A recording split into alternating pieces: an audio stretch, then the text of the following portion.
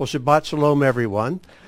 It's nice to see some friends gathered here at the Ministry Center, and I hope all of you are gathered at home with friends and loved ones, and maybe even people you don't love so much. You get to love them this morning.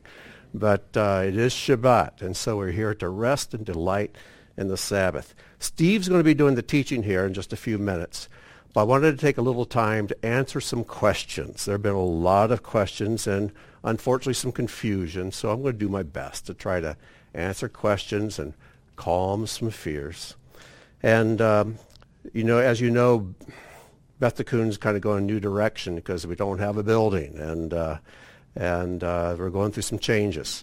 So some of the questions that have come up, that have come to me, are these. So let's just take them one at a time. Number one, is the community of Beth Tikkun dissolving? No. Read my lips. No, not at all. It may seem that way because we're not on the same place at the same time, but we're not dissolving. It's unless you call children growing up, getting married, and moving up to another house dissolving the family. It's not. It's expanding the family. And this is a growth for Beth Tikkun, and this is a good thing. So, and the next question is, why small groups instead of how we used to do things? Well, for one thing, we were kicked out of a building, and we do not have a building that is centrally located where we can all gather every week. And also, God has put it upon our hearts that he wants us to move beyond the walls of just a church building. Not against church buildings, but we're at a point where God wants us to grow. He wants us to grow leadership, and that can be done by leaders operating in small groups. He wants to develop more discipleship, more community, more intimate connection between people, and this happens best in small groups. But with that said, we're also going to be gathering together as a very large group once a month. I was hoping we could do that this coming Shabbat, but because of technical things or whatever, we're going to postpone that to the first Shabbat in February. Another question, why is the building in Wadsworth, why are we meeting a building way out in Wadsworth instead of something centrally located? Because we couldn't find a centrally located building. Don't doubt for a moment we didn't try. There were no doors open to us, none at all. But God bless the godly pastors out in Wadsworth who have rolled out the red carpet for us. But it's quite a long ways to drive for many people. So that's the closest building that we could find. Another question, is it consistent with the plan forward for there to be a small group meeting at the Wadsworth building weekly? You know, this is something I had to overcome because at first, as some men suggested and desired to meet in the church building over there in Wadsworth, I was resistant at first, I confess. But as I've prayed about it and received good counsel, I realized that, number one, logistically, families that have lots of children, it just works out best for them to have a larger venue to meet in. And second of all, most importantly, the hearts of the men and the fathers, husbands who want to meet there are not rebellious. These are godly men.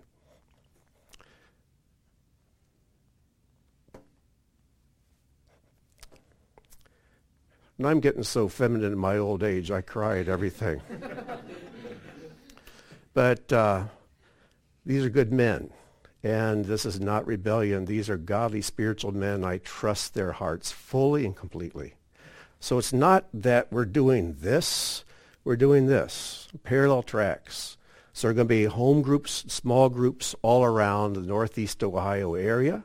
But for those with lots of kids, you need a bigger place to meet. And we've got good men who are going to be leading and directing that group of people. It's going to be great. But a warning, for those of you meeting over in that building in Wadsworth each week, we're going to come invade you once a month. So ready or not, here we come. And it's going to be quite a celebration when we do. And I can hardly wait for us to all be together. I miss you all, and I love you all. And I miss my family. So when will we get details about how to organize this new BT structure? Well, yeah, if you get them, please send them to me. We're pioneering. This is something new. And right now, because there's a pandemic and we are kind of forced to meet in homes for a while at least, we have to kind of be gradual and careful. And for those who are have a compromised immune system or because of other health issues can't meet with other people, then you have to do the best you can. But as you begin to feel comfortable of having another family, another couple, another individual come join you, then do so. And we're going to be hearing from you. And because some of us have had a lot of experience with small home fellowships, we know some of the difficulties that can happen, some of the problems that can and will arise, and how to address them. So we are going to be in touch. As Robin put it, it's no man left behind. We are here to serve you. We're going to be doing everything we can to help you and make this successful, because I really believe that in the troubled days are coming, and there are troubled days coming, this is going to sustain us. It's going to give us longevity. It's going to carry us into the future successfully with a strong, strong community made up of disciples and mature men and women and godly children. One thing I do want to share is this. I know for a fact that the enemy is terrified of what we are doing. And he wants to spread the fear around. And whatever fear you're feeling about the future of Beth Tikkun, it doesn't come from God. It comes from him. So when you start feeling fearful, and this is something I felt as well at certain times, I realize this fear isn't from him. This is a fear that the enemy feels about what we're doing. So when you feel fear and doubt and suspicion and you hear things, find the truth. Don't imagine the truth. Ask questions of people, of Steve, myself, or the elders, and get to the bottom. Find the truth. Because truth is light. Truth dispels the darkness. Truth will make you free. But as much as the enemy is terrified of this new direction for Beth Tikkun, I know God is pleased with it. And he's thrilled that we will have the courage to go forward, to be a community and set an example for other churches and communities around the world. I think what Beth Tikkun is pioneering here will be a model for many congregations, and already is. So let's be courageous. I'm having faith in you to be loving to one another, to be people of truth and light, and to trust God that he's going to have a really great future ahead for us. And I've never felt more hopeful about Beth Tikkun's future than I do now. Because honestly, I was afraid to retire because I thought, what happens to Beth Tikkun when I'm gone? I'm not worried about that anymore. Some people think that all of this has come about because I plan to retire and I want to do this thing. No, you heard about my retirement about 24 hours after I learned about it, and after God dropped it in our hearts, it was time for me to go. So the news is just about as new to you as it was to me. But I'm excited about the next 18 months and beyond, because I know Beth Tikkun is going to do great. And I have faith in you that you're going to be strong and loving and faithful to God. And you're going to make the most of this opportunity to grow Beth Tikkun beyond the borders of just a church building, the borders of Akron, Ohio, and even on out to the world. So let's expect big things of this. So anyways, I probably, knowing how I operate, I probably raised even more questions, but please send them in, and each week I'll try to address them. And I'm hoping to spend some time with the elders and maybe set up a time where we can have people come in and ask questions directly, and you can see the beautiful ministry center that God's prepared and dropped into our laps. So enough from me. I'm going to invite Steve to come on up and give us this morning's teaching.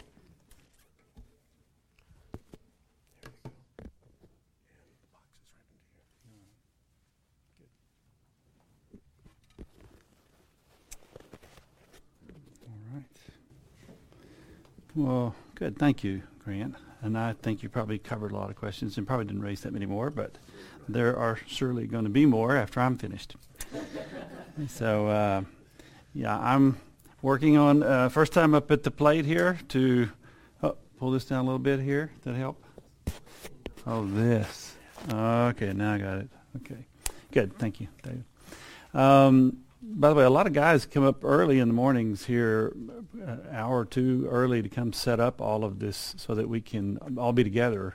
And I just want to recognize Matthew and David and Tim who come up and set things up often so that we can hear one another and see one another for an hour and receive the teaching. So I appreciate you guys very much. Today I'm going to move fairly quickly because I think I've prepared a hydrant to put out a match. So brace up. Here it comes. I'm going to try not to lay it all on you, but only the parts that seem to be important as we go along. I did want to talk about an address. Grant asked me a week or two ago when we were talking in here one evening. Grant said, I need you to speak the first week. Would you do that? I said, sure. And as we were talking more, I got on a topic, and he said, you need to do that. That's what you need to talk about. So that's why we're where we are today. And as I prayed about it and thought about it more thoughts came to me, and I'm really excited to share with everybody the thoughts that are prepared. We're going to have in just a few minutes. I want to first of all say, along with the Shabbat Shalom, Happy New Year to everybody.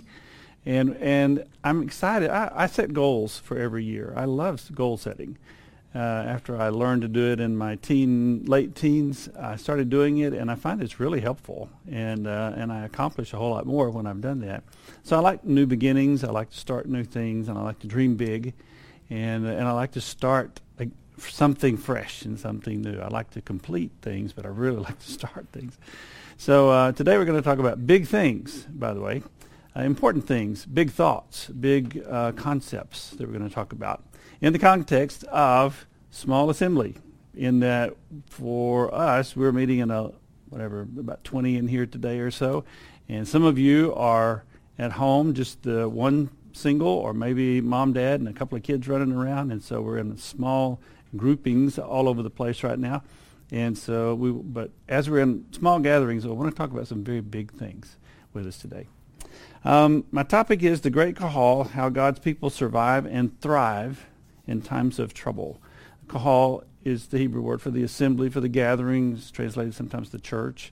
These days we might refer to it as the church, but it's the collecting of God's people and Him with them.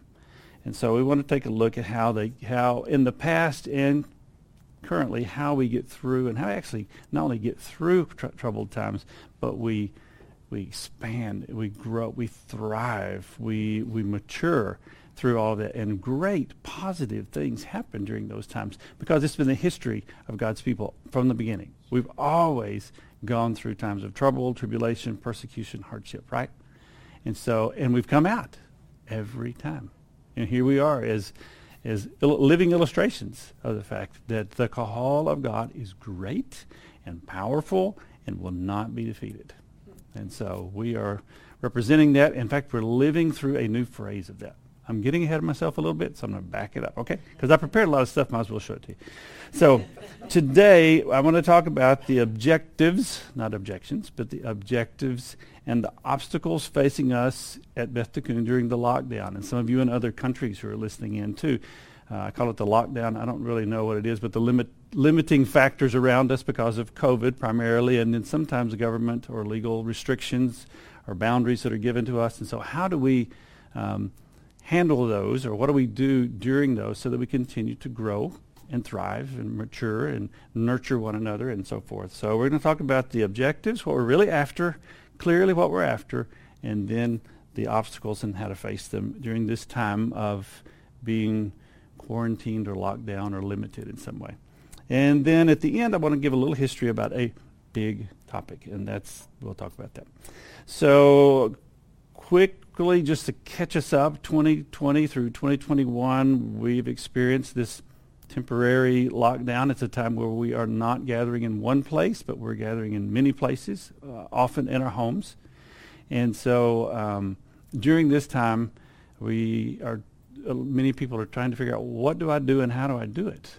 I'm at home. It's myself, maybe just me, myself and 2 or 3 children, or myself and my husband or my wife, and maybe one other friend has come in, or another couple's with us, but still it's different than what we normally experience. And so what am I supposed to do during this 30 minutes, hour, 2 hours, and how do I do it? So today I have some ideas for us on that, and to deal specifically with 5 things that are the most common obstacles, or the most common concerns of people as they try to move from things being done in a bigger assembly for us, where we really are participants and observers, to those who actually kind of have to come up with what are we going to do and lead it ourselves and be engaged ourselves.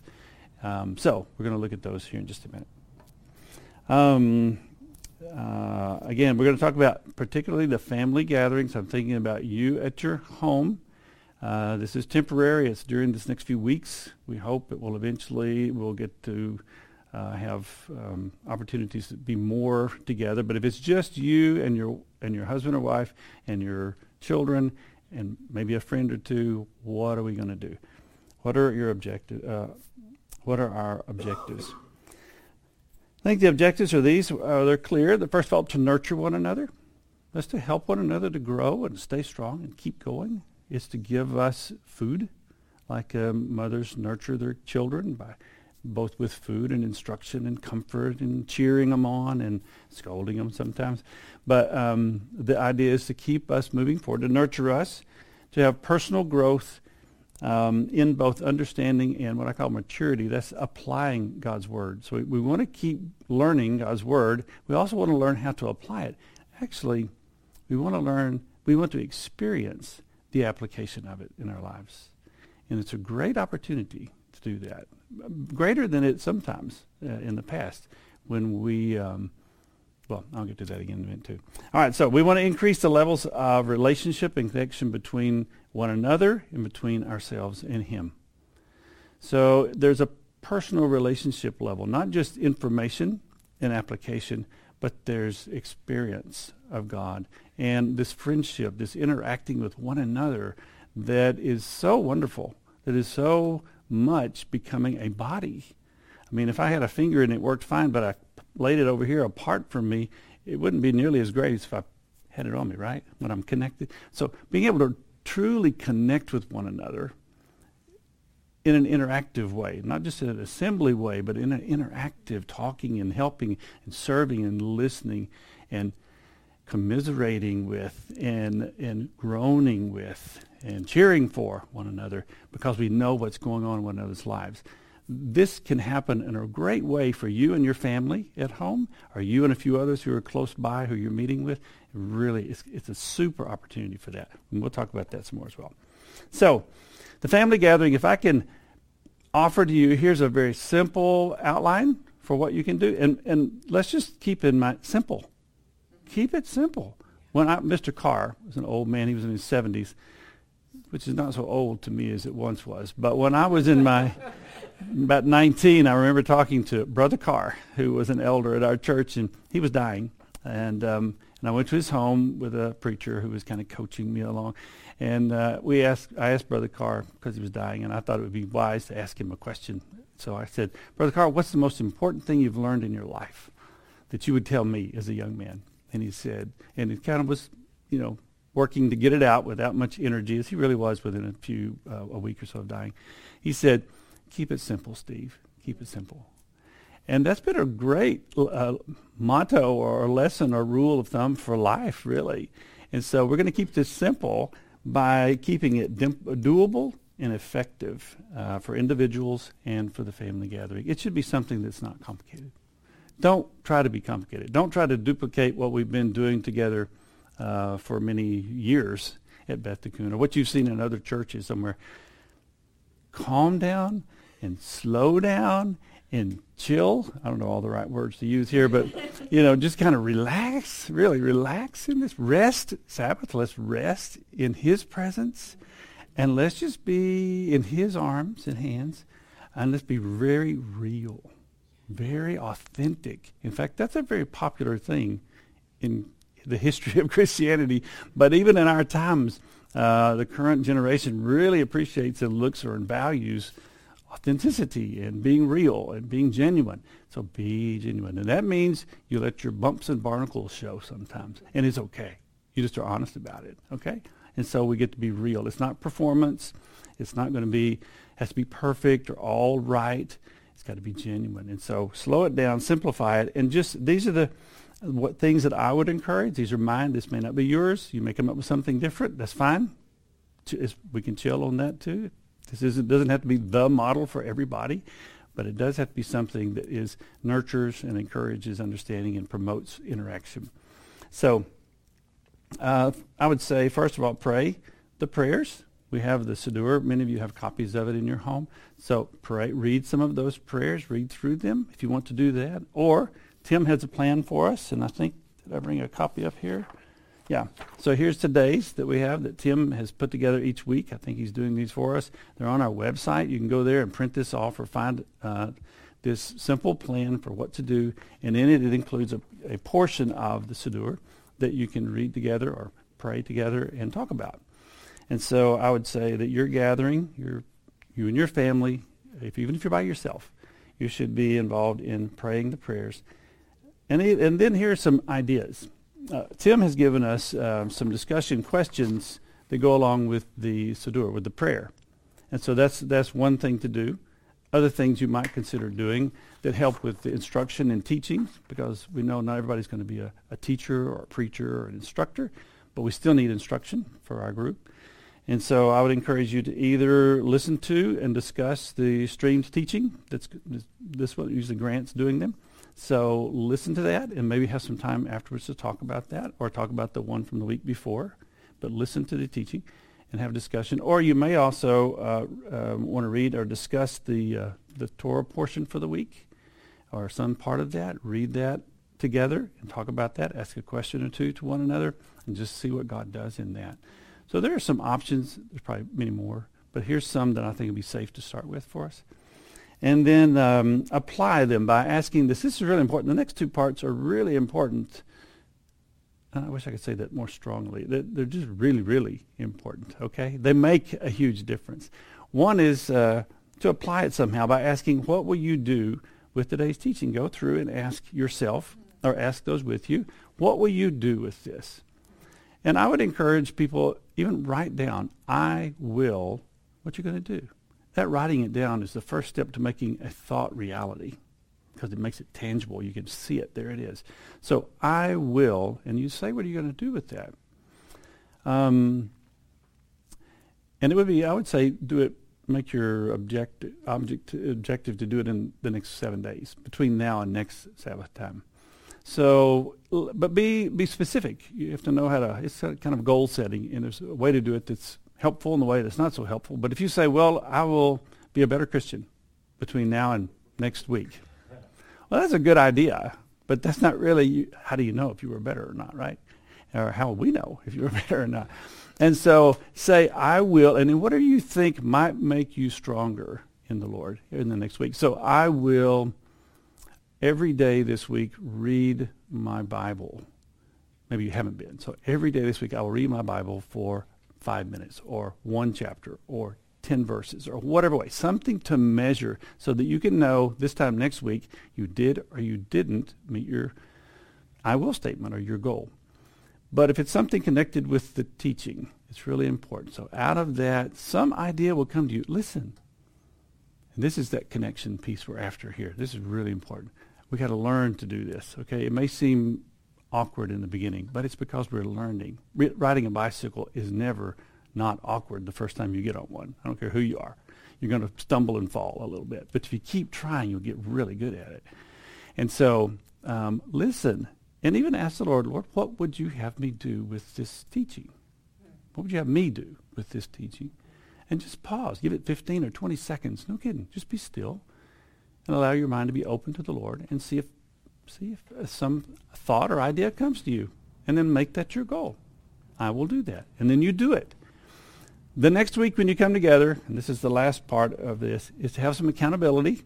It's with your spouse, with your kids, or with your friend, or whoever is there with you. And if you're single, then have somebody you're going to tell this to. I've made a goal. My goal is I'm going to do this, or my statement is I'm going to do this. Come back together and tell us what happened. If you're directing the group, if you're leading the conversation, just have a time where you say, tell us what happened. So if it's me and Donna, what happened last week about your I will statement? She may say, I didn't do it.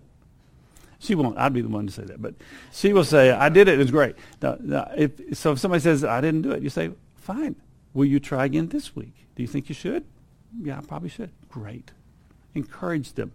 Edify. Build up. Building up is a process. So that's one way to do that. It's nudging them forward. No scolding. It didn't say, you notice the question is not, did you do it? Okay? The question is, what happened? Because what we want to know is what happened, not did you do it. And if you didn't do it, and you're honest about it, isn't that kind of like confession? Which is part of growth, which is a good thing. It's not pleasant, but it is a good thing. And it's helpful for us to cleanse us and to make us his people, true disciples. And so that will boost us, because next week you don't want to say, I didn't do it again. If you did, you say, well, try again next week. Or can we help you? We will pray for that. My statement will be, I will pray for you every day this week that you will make your I will statement for next week. Okay? That's building up one another. Doesn't it feel like the body? Doesn't it feel good?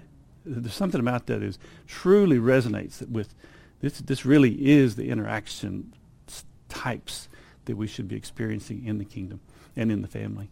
So you're doing that with your children, you're doing that with your wife, and maybe a friend or two or other family that's come in, and you're encouraging one another. What's going to happen is that at some point, after a few weeks of trying to get on the bike and falling off, one of you is going to get a few feet on the bike when you stand up. And we're going to say, what happened? You're going to say, you will not believe what happened. You will not. And everybody's going to be like, really? Let's hear. And we will tell that story, and that is what we call testimony.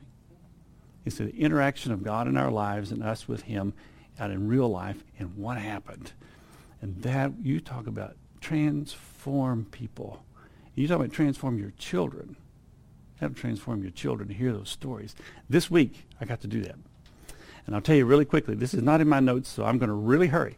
And Grant already took 15 minutes of my time. So, anyway,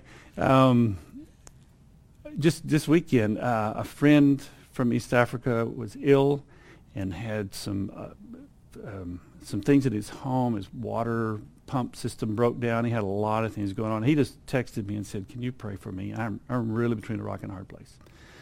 And I sensed that, and this was like 3 a.m. one morning when I got the text, For him, it was in the day, and for me, it was 3 a.m. So, but I woke up to it, and I read it, and I love this guy. He's such a great man.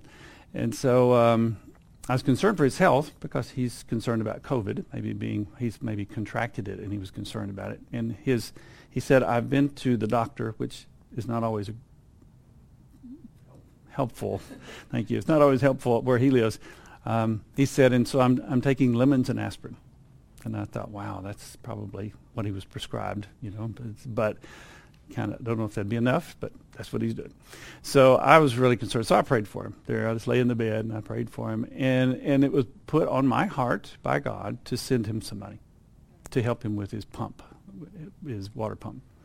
So I was thinking about how to do that and how much, and a figure came to mind, and I thought about it. I said, well, okay, I'll do that. And so fell back to sleep. After praying for him, fell asleep. I woke up the next morning, and on my phone, I was just checking. I texted him and said, I'll be praying for you. I have prayed for you, and we're going to, I think that's all I said at that time. I'll be praying for you. So the next morning, I checked my phone to see if any updates or any response from him, and there was a message, and he was just appreciative of the prayers. And I got a second text from another friend of mine in Kentucky who said, and it was from PayPal, and PayPal where he had transferred some money into Good Soil, which is our ministry fund back in Tennessee. And it was the exact amount of money that I had pledged before the Lord to send my friend for his things. All right, that's a testimony. That's what happened. And I saw your faces. Okay, we're not looking for blitz and bling or whatever you call it. We're not looking for that, but that'll come. And it'll be little stuff and big stuff, but it'll always be wow stuff. And you'll say, yes, there is a God. And your kids will hear that. And I took that and told it to my grandchildren. I gathered them around if they were at the house this weekend. And I pulled them around, the ones that were about from this size up to here. And after we could kind of corral them because they were busy playing and having fun, we pulled them all together and I said, I got to tell you a story. And I told them the story. That's what you do. That's what you do when you're home and it's just you and the family. Just go out there, be faithful, apply God's word every day to your life as best you can, be honest about it, and bring back what happens. All right, we'll keep going. So, but there are some obstacles to this being a pleasant event during this time of lockdown. Not only are we stuck in the house and maybe the weather's kind of gloomy and we want to be outside, we're not seeing our friends, and we're not getting together like we would normally enjoy doing. We have some obstacles. There's also some internal stuff. There's uncertainty. We aren't sure what's going to happen and how it's going to go and if we're doing the right thing or the right way. There's also some unfamiliarity. This is awkward for some of us who are not used to speaking or teaching or leading or coming up with ideas for the Sabbath gathering. And there are those and other unique challenges that are involved. So those are the obstacles. And here are 5 of them that I want to talk about very quickly because the last part of what I want to talk about is the best part of what I want to talk about today. So I want to get there. First of all, the day itself. Some of us are still new. I still feel very new to the Sabbath gathering and participation in the Sabbath and what goes on and what should go on, what it's all about. I'm still learning. Some of you are still learning. Some of you have been around for a long time, and the day looks different for you now than it had for a while, which you've become accustomed to. So what would Yeshua do? Is the way I approach the day itself. And that's what I would encourage you as a family, just as a person. Approach the day and ask yourself, what will Yeshua do on this day in his time? And so the concern is, things like I'm not a preacher, I'm not a gifted teacher, I'm new at this, I'm a woman, and I'm used to, maybe I shouldn't be doing these things, and maybe a man should be doing some of these things. My kids won't listen to me, so how am I going to get, how are we going to sit and read Siddur and be quiet and say a prayer? How are we going to do all this stuff? The kids are running, bouncing off the walls. Maybe I'm single, I'm by myself. How do I do all of this? So the question is, how do I do a Sabbath day? Because I don't feel qualified. I don't feel like I've got all the pieces. I'm not expert. And my answer is to follow these principles. The Sabbath is a special time in which we are invited by God to join him. So, ask yourself, where is he? Where is he on Shabbat, and what would he be doing in my shoes? So ask the question, if Jesus were here today, what would he be doing? What did he do on Shabbat? And go look in the book.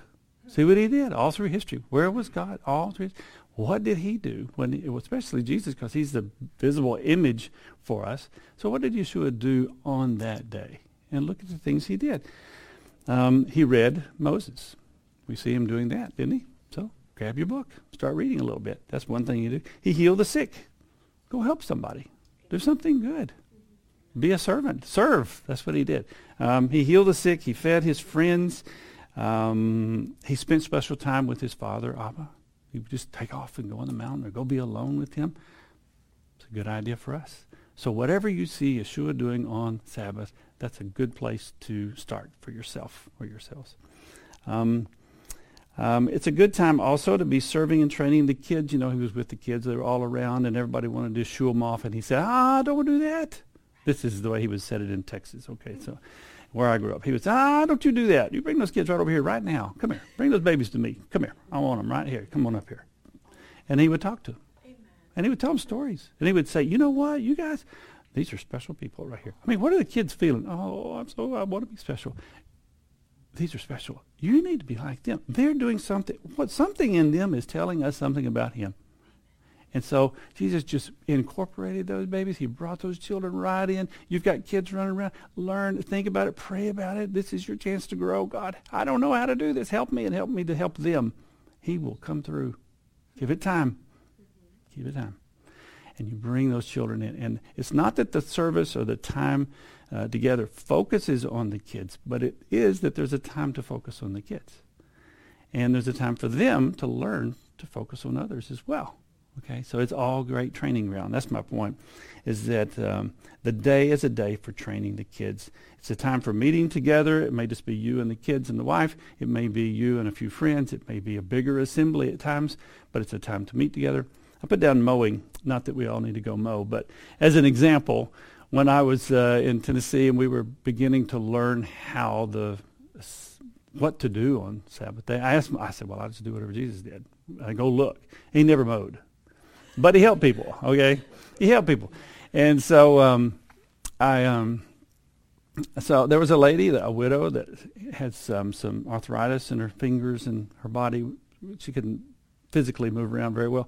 And so her grass was getting pretty deep and her yard pretty ragged. And so I one day got the lawnmowers and weed eaters and got my sons, and I said, we're going to go help Miss, and I named her, this lady, we're going to go help her today. And it was Saturday. It was a Sabbath where you're supposed to rest and do no work. I don't know if I was wrong in that, but I joined where he was. I think it was kind of like that time where his disciples were pulling off heads of grain, or where it was a time when he healed on the Sabbath. The guy's hand was shriveled, and he helped him with his hand, and he didn't think that was a bad thing. He didn't think that was a bad thing to do. And so we went and mowed her yard. She wasn't even home. We got to do it without her knowing it. And we almost got out before she drove up, because we wanted to sneak in and do it, and to sneak out and her never know, because that was a part of the blessing, is to give without anyone knowing. So, but we got in and we blessed her by doing that. That's how we spend our Sabbath. So serve. Find people to serve. That's what my encouragement is as an idea. Eat together and rest yourself. I've taken many naps on the Sabbath day, and I needed them. And I've encouraged my family, relax. We're not going anywhere, doing anything. We're going to sit at home, and we're going to focus on restoring ourselves to get ready for the week ahead of service and activities. So those are my ideas. If they're wrong, the ones that are wrong, kick out. Don't do them. But the ones that are right, if there's one in there, take it. And if you've got more, please share them with the rest of us, because we're all looking for ways to handle the Sabbath.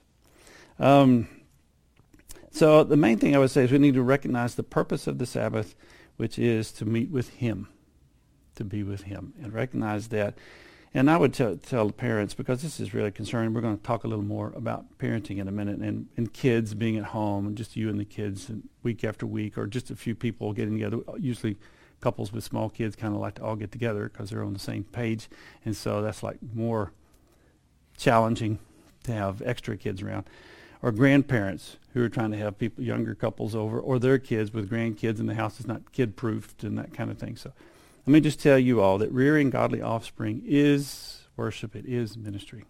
You say, oh, we didn't, and I've been there. Donna and I have been there. We know, but most of our life has ended up being in a small family gathering, or with a few families gathering together, because we were in places where there weren't large gatherings as an option for us. We were there to start them. To start bringing people into the Lord. And we ended up spending a lot of time in assembly times that weren't very edifying. I mean, we didn't have a song service that was uplifting, and we couldn't even listen to the whole message because the kids kept interrupting, or one of us had to go out and watch the kids while the other, or, the kids break into an uproar pulling over a toy, or somebody falls and busts their face on the ground, and it interrupts everything. When we went to Africa, the assemblies often had we had chickens coming in and out and getting in fights and making noise. There's a hen that's laying an egg. You know, when a hen lays an egg, she goes over and over, and until finally, she laid the egg, and she's like, oh, and so, all right. So, and we had goats coming in the assembly. We had the cows be over there snatching the grass right beside us if we were outside. We had drunks come in the room, and they always wanted to preach. We had demon-possessed a few times, convinced they were demon-possessed people, and they would always want to get mad at me. I was usually up there. They would get mad at him, and they would say things that were awful to say, and everybody's trying to shoo them out quietly. How do you do that? Anyway, we had all kinds of chaos. But you know what? It was good. I don't know how to tell you this, but there was good in it. It wasn't good, but there was good in it. There was growth in it. And somehow the most important parts surface during that. The really most important parts surface. And so they're not obstacles, they're stepping stones, okay? They're opportunities. And so husbands, by the way, if your wife is saying, if you're thinking, my wife will never get to hear a sermon or a message because, the kids are going on and needing this, need to be fed, and need a snack and diaper changed and all that kind of stuff. My wife's never, if we're at home, it's just us, she'll never get to hear a message. She'll never hear Grant's teaching all the way through. Husbands, service is worship. Service to your wife is worship. It is ministry. You go change a diaper. You go cook you skip 3 or 4 weeks in a row yourself. Let her have a chance. It's up to you guys. It's up to us guys. You can do it. You can learn to change the diaper. I know you can. Most of you guys are doing that. In my time, we didn't know how to do it. We were afraid of pins because we had to have pins. We might stick the baby. You don't even know what I'm talking about. Most of y'all nowadays, they have little zip tie things or whatever you use now. Velcro stuff you use. But anyway, so we had to worry about puncturing our baby, so we couldn't do it. So we let the wife do it. We were getting out of it. Anyway, I'm encouraging you to do it better than I did. How about that? All right, we're going to move more quickly. There's concern about the house. I may not go through this item by item here because I'm going to run out of time. But there may be a concern about the house. You know, I'm concerned our house is too small for if we have a guest over. It's too messy. It's too far away from anybody who will want to come out here where we live, or it's not nice enough. People are used to better furniture or better accommodations in some way. And so I just want to, the principle I want you to address is this, or these, I would say, that's Martha thinking, and Martha versus Mary thinking. And Mary focused on the content and the time with Yeshua, and Martha was worried about all the stuff. And so don't be a Martha thinker. You just got to stop it. You got to just, I got to throw that out. And so in the kingdom, water in Yeshua's name is rewarded. I mean, it doesn't have to be expensive. Just a cup of water. He says, that's good. I'll reward you as much as I would reward a prophet. That's a pretty big deal. That's a big statement. So water, the stuff doesn't matter. A widow's penny is praised by Yeshua. The least is God's blessed platform for a demonstration of his greatness.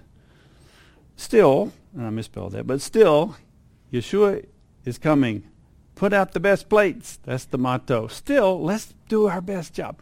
And even if it's mom and dad and 3 or 4 little ones, Yeshua is coming today. What a grand opportunity to teach your kids what the Sabbath really is. Yeshua is going to be with us today. We're going to be with him. Let's get our couch in bedroom, or our couch in living room kind of cleaned up here, and we're going to have a little meal together, and we're going to have a time to talk to him and listen to him, and you can help me get ready. Here, take the dirty clothes and put them out over there. And would you stand here and sweep this little area right here? Just involve them in the preparations for him. It is training. It is training. It is training their souls. I promise you, it is training their souls. It is good work. Don't miss the beauty of the opportunity, because it is spiritual stuff when it's done for that purpose.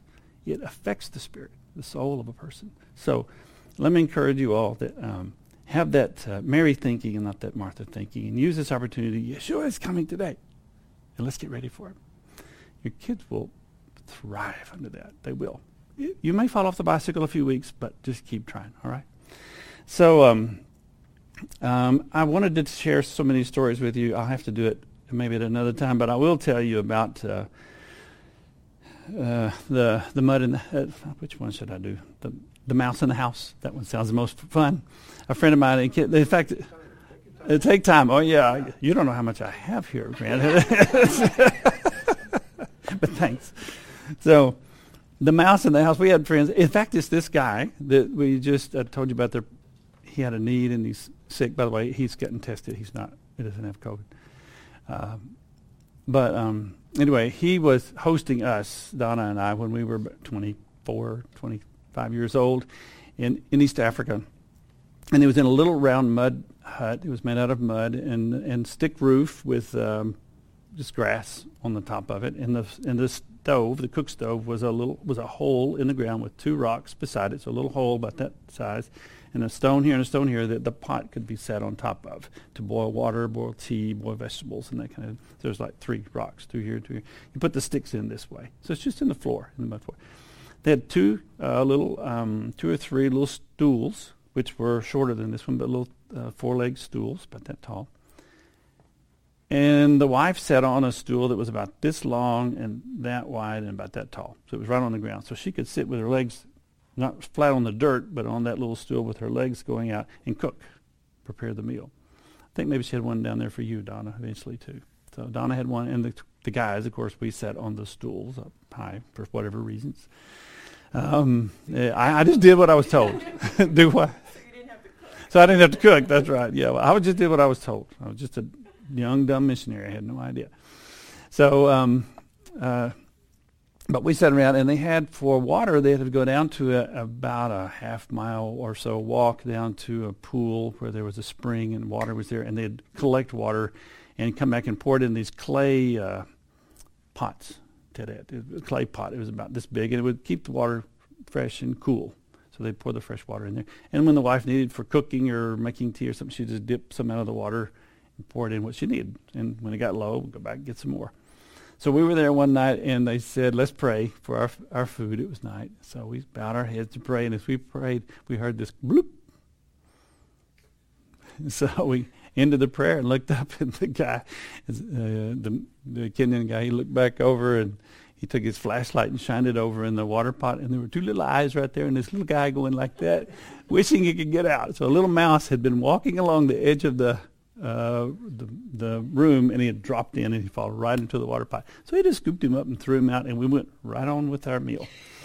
So you can do it too, right?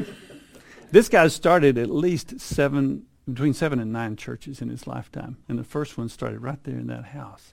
And he's actually doing mission work in Tanzania now. It's amazing. And he's a school teacher. He always had a full-time job as a school teacher until he retired a few years ago. So Grant, even school teachers they can learn to do this.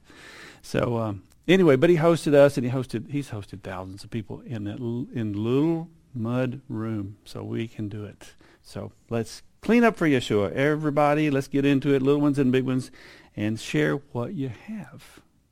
And Yeshua will make the loaves and fishes plenty enough. I promise you, he'll get his work done. And that's the goal. All right, next. A meal. There's concerns about allergies and people's preferences. Do they like what I like? Will they eat what I eat? That kind of thing. Some of the people are concerned, I'm not a good cook. My food may not taste very nice, or we don't have nice tableware. We don't have enough settings. It's kind of mix and match stuff, which we've had all our lives and somehow made it. When you have 5 kids, you don't have a set of anything very long because somebody's going to break something or lose it, right? It's going to happen. So you just keep getting the closest thing to it. You just keep going. And after a while, you don't even worry about that, just, if it functions. So, but there's concern, our table won't look nice or whatever, or we're on a tight budget. It's going to be tough having enough to feed an extra 2 or 4 or 6 people. Those are concerns at times. We've been there as well. And so here's the principle to go by, is that to whom much is given, much is required, and everybody else do your best. And that last part I added, right? So if you've got much, share. If you have little, share. Mm-hmm. Okay, what you got is enough. Yeah. And again, the loaves and fishes thing, he'll make it enough. And it's okay to say, you don't have to say it, just give your best. And our friends, let's tell you the story about the grandmother's cow here. The same family that I'm talking about, they hosted us for 9 weeks. Every meal for 9 weeks. You talk about different. Here we are, Americans in Kenya, and they were worried about what did they eat? What do they want? Will they eat our food? They had never seen a white Caucasian person eat their food, which was cornmeal and green vegetables. They had never seen them eat using their hands and not a fork or knife. They didn't know if we would drink what they drink. They drink, some of it is tea. They also drink a spoiled milk that's got charcoal in it in a gourd. And we don't drink that, but I learned to. I really like it now. It's odd, but I learned to love it. It took 10 years. But I got there. Bicycle training. Think about it. So anyway, but they didn't have enough milk at a certain point. They had one cow, and she was kind of going dry. So they never told us. But they would send their kids every morning with a bottle, just a old, and it had juice in it, but it was a bottle, and they'd reuse it, and they'd send their kids every morning to go about a mile or so over to grandmother's house, and she would share some of her cow's milk, and they would run it back and boil it up so we would have nice milky tea in the mornings. Isn't that great? You know what? That guy drives a car now. He's got a nicer house. God has blessed him. He just blessed him. He doesn't have to go after water down the hill anymore. He's the one with the water pump. This is getting fixed now. So he'll be working again. But God has blessed him, and he'll bless you too. So share what you have, know why you're doing it, and you watch for God in that. And that's the whole point, right? All right. Children, what to do with them? Throw them out. No, don't throw them out. We don't do that. The concern is our kids won't last an hour. They're gonna come apart and come unglued, and they will. There's a good chance. So the concern is that our house is not child-proof. We're afraid to have people over, or that our talked earlier about this one, that maybe my wife will never hear the teaching, or the concern is we need a break. We've been working hard 6 days, and we need a break we need somebody else to take care of the kids, so we can have a break from that. And so the principles I would say here, and these are my thoughts for you, is parents, train your children. It's a chance to train. It's a great chance to train.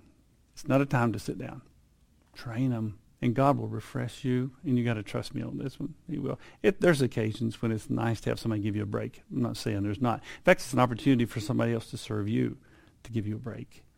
But your goal, your objective is to train them on this day to realize Yeshua's coming. Let's get ready for him. And to see you sharing what you have and trusting God for the outcomes. They get to see faith in action. Y'all, this is real faith. This is really it. This is where it's born. This is where it's practiced in these opportunities. So, husbands, again, consider your wives. There's a great chance for you to practice that by taking care of the kids, by coming up with something for the kids, by dealing with the kids, by changing the diapers or feeding them or whatever you need to do. But help them. Help mom. Principle is that suffering produces growth, that we're to serve one another, that older women are to teach the younger women how to keep at home. Maybe there's some older ladies here who can give you some advice or ask for it, or older ladies offer it. Just be bold and say, hey, I was in your shoes once. Let me tell you some things I did that helped. Okay, go do that. That's pulling us together, isn't it? And that's, again, the goal. So reach out. Let's be interacting with one another. And include the kids. Services, worship, so include the kids. We often would say, okay, now it's time to get out our papers. I'm making this one up as I go here, but it's time to get our papers. And so little Tommy, would you give everybody a paper? So it's maybe just you and mom, okay? But he gives mom a paper and he gives you a paper. He's served, okay? He's important. He has a role. You're letting him know he means something, okay? Now, if he's 18 years old, little Tommy, would you? That's different, okay? So then we say, little Tommy, we want you to read the message today, and we want you to come up with a couple of questions to ask us about this part of the Siddur or from the teaching today. And it includes them as well. And so it's a great opportunity for your kids to be included in service, including preparing the house for guests. I will say that we hosted... In my family growing up, we never had one person visit our home except grandparents. My dad was an alcoholic. My mom was embarrassed, and nobody came to my house. I never had a friend overnight. I never had a person enter my home. But one time, when Mom had everything cleaned up, it was for a surprise birthday party for me. But other than that, I never saw anybody in my house. And so I'm not really familiar with hosting and hospitality in general. But Donna didn't have much of a different experience either growing up. I don't think so, no. But the Lord transformed us, and we got to see other families hosting, and we learned from them. And over the years, we've hosted literally thousands of people in our home, even overnight, and share with them what we had. And God has taken care of us to do that. But our kids have been blessed. Now, the big deal coming out of this is what your children will get from it. And we've included them. We had to. And so Donna had them from the time they were little doing whatever they could do to get ready. So we would spend sometimes 3 days cleaning the house in preparation for a group coming over for the night, just for one evening together. 3 days of every minute we can find between homeschool and baseball games and whatever was going on.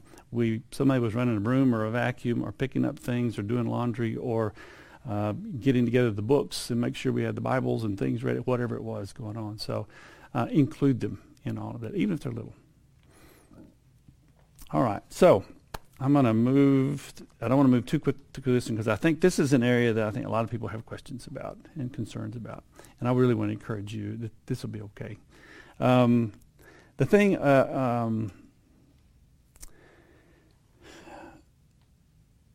All right, the last line under principles here, and up here, it says, training is at home for the marketplace. It's really tough to train your child in Walmart when they're throwing a fit in the floor, right? When they're screaming, that's like, oh, what do I do? Everybody's watching, and if I do anything to them besides, oh, you poor thing, I should buy you everything, you're right, I'm such a bad mom or dad. If you do anything besides that, you're going to jail. Or worse, the kids are going to be hauled off, all right? So you want to train at home in preparation for that. So I'm going to skip down a little bit under stories here. You want to train for Sabbath during the week. And so you begin when they're young. You talk about it. You say, okay, we're about Saturday. Sabbath is coming, and we're going to have Yeshua here, and maybe a friend is coming over, or just us going to be together. And so let's practice. How are we going to be? Well, let's act how we should not be. How about that? Let's do that. Okay, everybody ready? Tommy, show us what your sister should never do when we have guests. Let's see one. Okay, and you'll have fun. It's training, okay? And so then they say that, and you say, little sister, is that right? Yeah. Well, what should Tommy never do? All right, well, Tommy, she'll act up. So it'll be fun. Make it fun. I say, now what should we do? I wonder what we should do. How's the right way to do? And you talk about that, and you practice, and you train them. And you say, okay, tomorrow's the day, or this morning is the day, and we're going to, remember we practiced all week? Let's see how we do. And you start with them little like that. When they grow up, they'll be good to go, okay? You'll fall off the bicycle, and they will fall off the bike several times. But keep with it, and you'll begin to get little victories. And every time they do the right thing, you cheer like we'd say at home, cheer like a mad dog. Okay, whatever a mad dog cheers like. You just go off and say, whoa, Mom, did you see Tommy? He was so polite. He handed out the stuff, and he didn't try to keep it all to himself. And way to go, Tommy. We're so proud of you. You do that, kids cannot withstand that kind of attention. They just can't. They can't resist it. So lay it on good, okay? All right.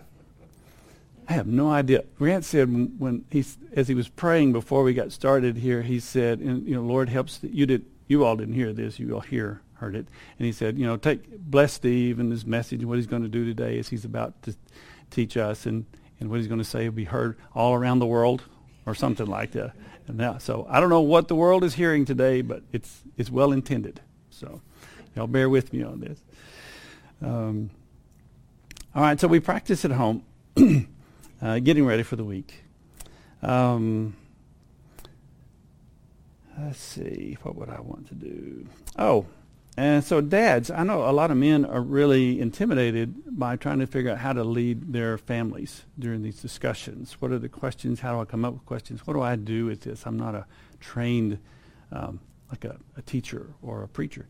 And so I would encourage dads to prepare ahead of time, prepare some kid-level thoughts or some kid-level teaching. And one way to do that, as I've written up here, is to get the kids to pretend that they are some character. So if you're in one of the Bible characters, ask the kids, whether they're adults, whether teenagers or 10-year-olds or younger, if you were this person, Jonah, out on the boat, if you were a Jonah, what would you think you would feel? What you think you would be seeing? What would you be thinking at that time? So you get them to get in character with whoever is in the scene there, and then you ask them, and so where was God that day? Can you imagine where was God? And what was he thinking? And what was he feeling? And you get them to put themselves in the scriptures and apply them as if they were there, or sense them as if they were there. And then from that, you can make applications according to the age of the kid in real life, okay?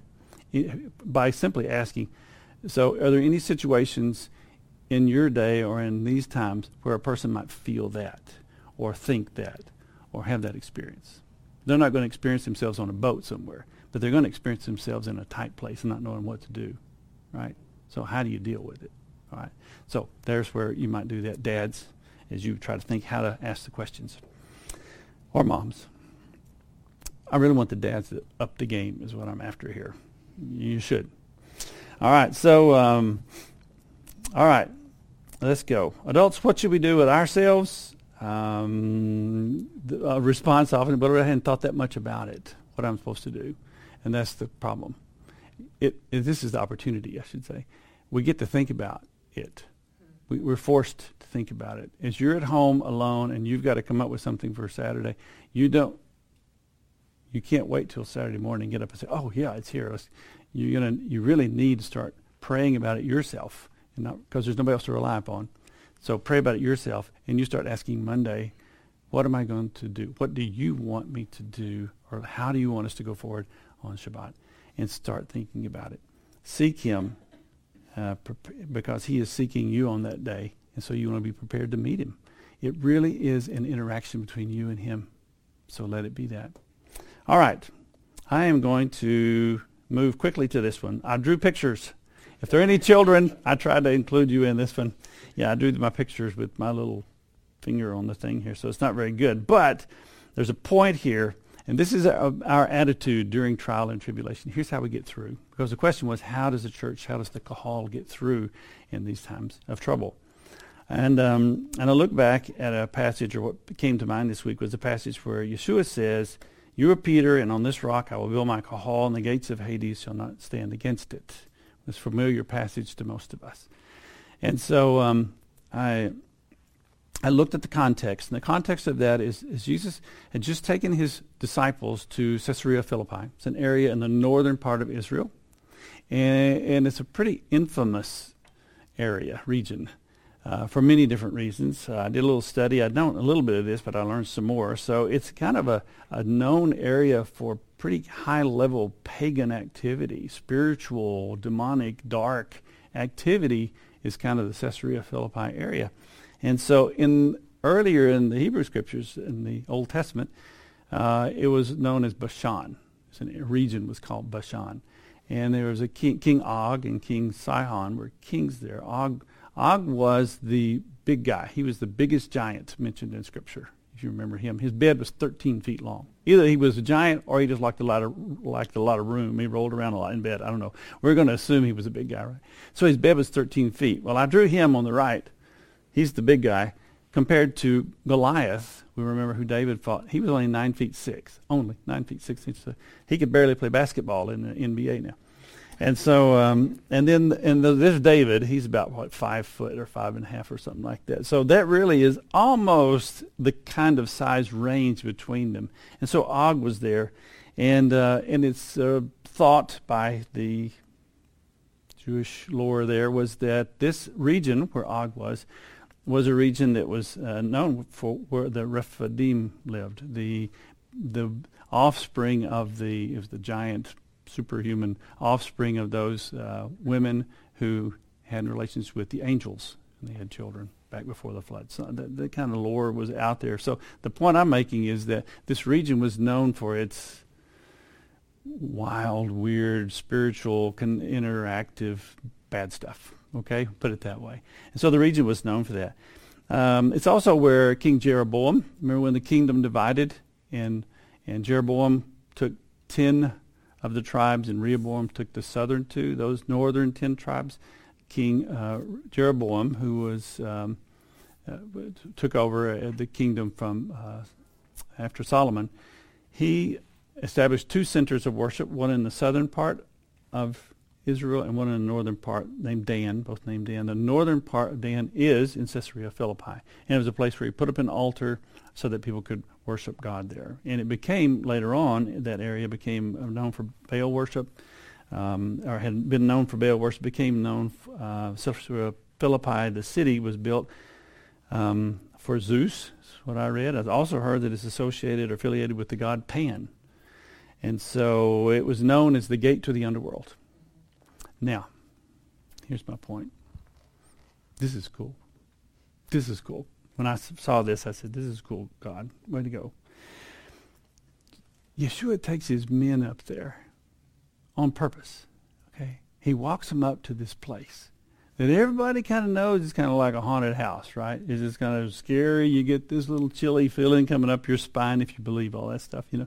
Then you kind of on your toes. And I'm sure some of those guys were kind of looking around. Okay? So they're there in the middle of that. And right over here is a wall that's got a hole. There's the path. That is the gate to hell, the gate to the underworld. Right there it is. It's a literal place. Okay? There it is. And he takes them right there and he sits them down so they don't miss the point. And he says, Peter He asked him who I am. He says who he is. He says, Peter, what you just said there. He said, that's true. This is my rendition of this. That's true.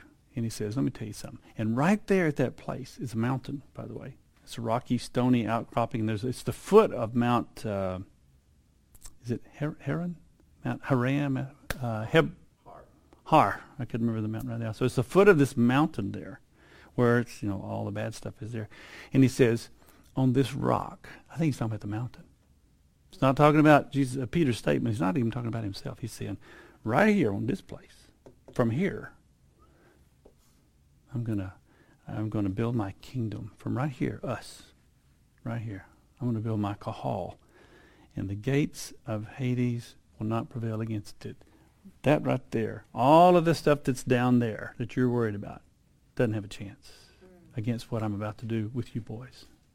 What I'm about to do in you, us. What we're about to do, it doesn't have a chance. I mean, that was the power, the forces of all kinds of witchcraft and sorcery and who knows what, right? Said it doesn't have a chance. I always had this image. I always pictured it that what Jesus was saying to us there was, it's like the Christians, the church, we're in this big stone castle, like the mountain. It's just stone. It's impenetrable. It's big. And we're inside there, and there's this 1 or 2 foot thick oak door gate that's there, and no arrow, nothing's going to come through. And what Yeshua is saying is we're going to close that and we're going to lock it down from the inside, and I'm going to make sure it stays locked, and those guys cannot come in and bother you. You're safe. That's what I thought. It's the opposite. It's the opposite. What Yeshua was saying is they're in their rock fortress. They think they're safe. They don't have a clue. I'm coming. I'm taking my people. We're coming in there. They don't have a clue. As he launched as he shouldered his missile launcher with a nuclear tip on it and got ready to pull the trigger and said, ready, aim, countdown. Fire in the hole. That's what he was saying. He was saying it's coming. And nothing they have will stop this. That is our approach. That is our attitude during times of trouble. Our attitude is, in the face of trial, James says, we rejoice. Consider it joy when you face troubles of all kinds, knowing that it will produce good things, character and hope and faith. We rejoice in that. Yeshua said, you get a better reward for those who are persecuted. Consider it a joy. Celebrate. Rejoice this. He says before tribulation, Paul says that when I have tribulation, that when I'm weak, that's when God is shown to be even stronger. When I'm weak, that's when I'm strong. Before tribulation, we radiate the sun. When flushed by persecution, we scatter and flourish. Look at the persecution in Acts and always. Hardship is our fertilizer. Testing is our benefactor. We are in growth mode. The enemy's locked down. Let's embrace this time, Beth Tikkun, and all those out there. It is tough, and I see that. And we're not belittling that at all, but we dare not let that stop us because it is little. Yeah. In comparison to what is available for us, it is minor. Our temporary and minor trials are achieving for us greater things, far greater things. This is it. We are living it. We're living what the book says right now. We should embrace it. We should embrace. We should welcome. We should thank you and be with us, but thank you. Let's embrace this time and allow it to produce the harvest of righteousness that is intended, because God has intended it for righteous purposes, or he wouldn't let it happen. And God is drawing us nearer, advancing his agenda, moving us toward the greatest assembly of all time in the city of the great King. So let's lead into it. Let's learn from it, and let's mature through it. I'll read you a last thing. Is just a few lines, a little stanza from a song that I heard just yesterday that I just think is just beautiful and expresses this very well. When the oceans rise and thunders roar, I will soar with you above the storm. Father, you are king over the flood. I will be still and know you are God. And that's how we thrive. That's how we survive, is we remember who the king is. The great Gahal has a great king, and we're part of it. He is within us. And it's through this that they get to know him too. So I want to encourage everybody, practically, here are a few examples and solutions. Trust him. That's what he wants anyway. Go trust him. Do the best you can. During this temporary time where we're separated from one another, let's just give thanks to him and look for the opportunities there. Include the kids. Be thoughtful about how to make it even a better time to serve one another and connect with him and rely on him. He will help us through this. He really will help us through this. So if you fall off your bicycle, get up and get back on again. You're going to be okay. We'll learn to do it, all right? So may the Lord bless us and bless his kingdom as we at Beth Tikkun do our best to pull into, to receive and embrace the trouble and tribulation that's here in front of us now. And just, if you can do it, if you can muster the energy, tell him thank you. Thank him for it. He will bless you for that. It's a spiritual principle, and we get to live it. May God be with us. May Yeshua's name be lifted high. Love you all. Thanks for listening, everybody. Sorry I went so long. It's Grant's fault.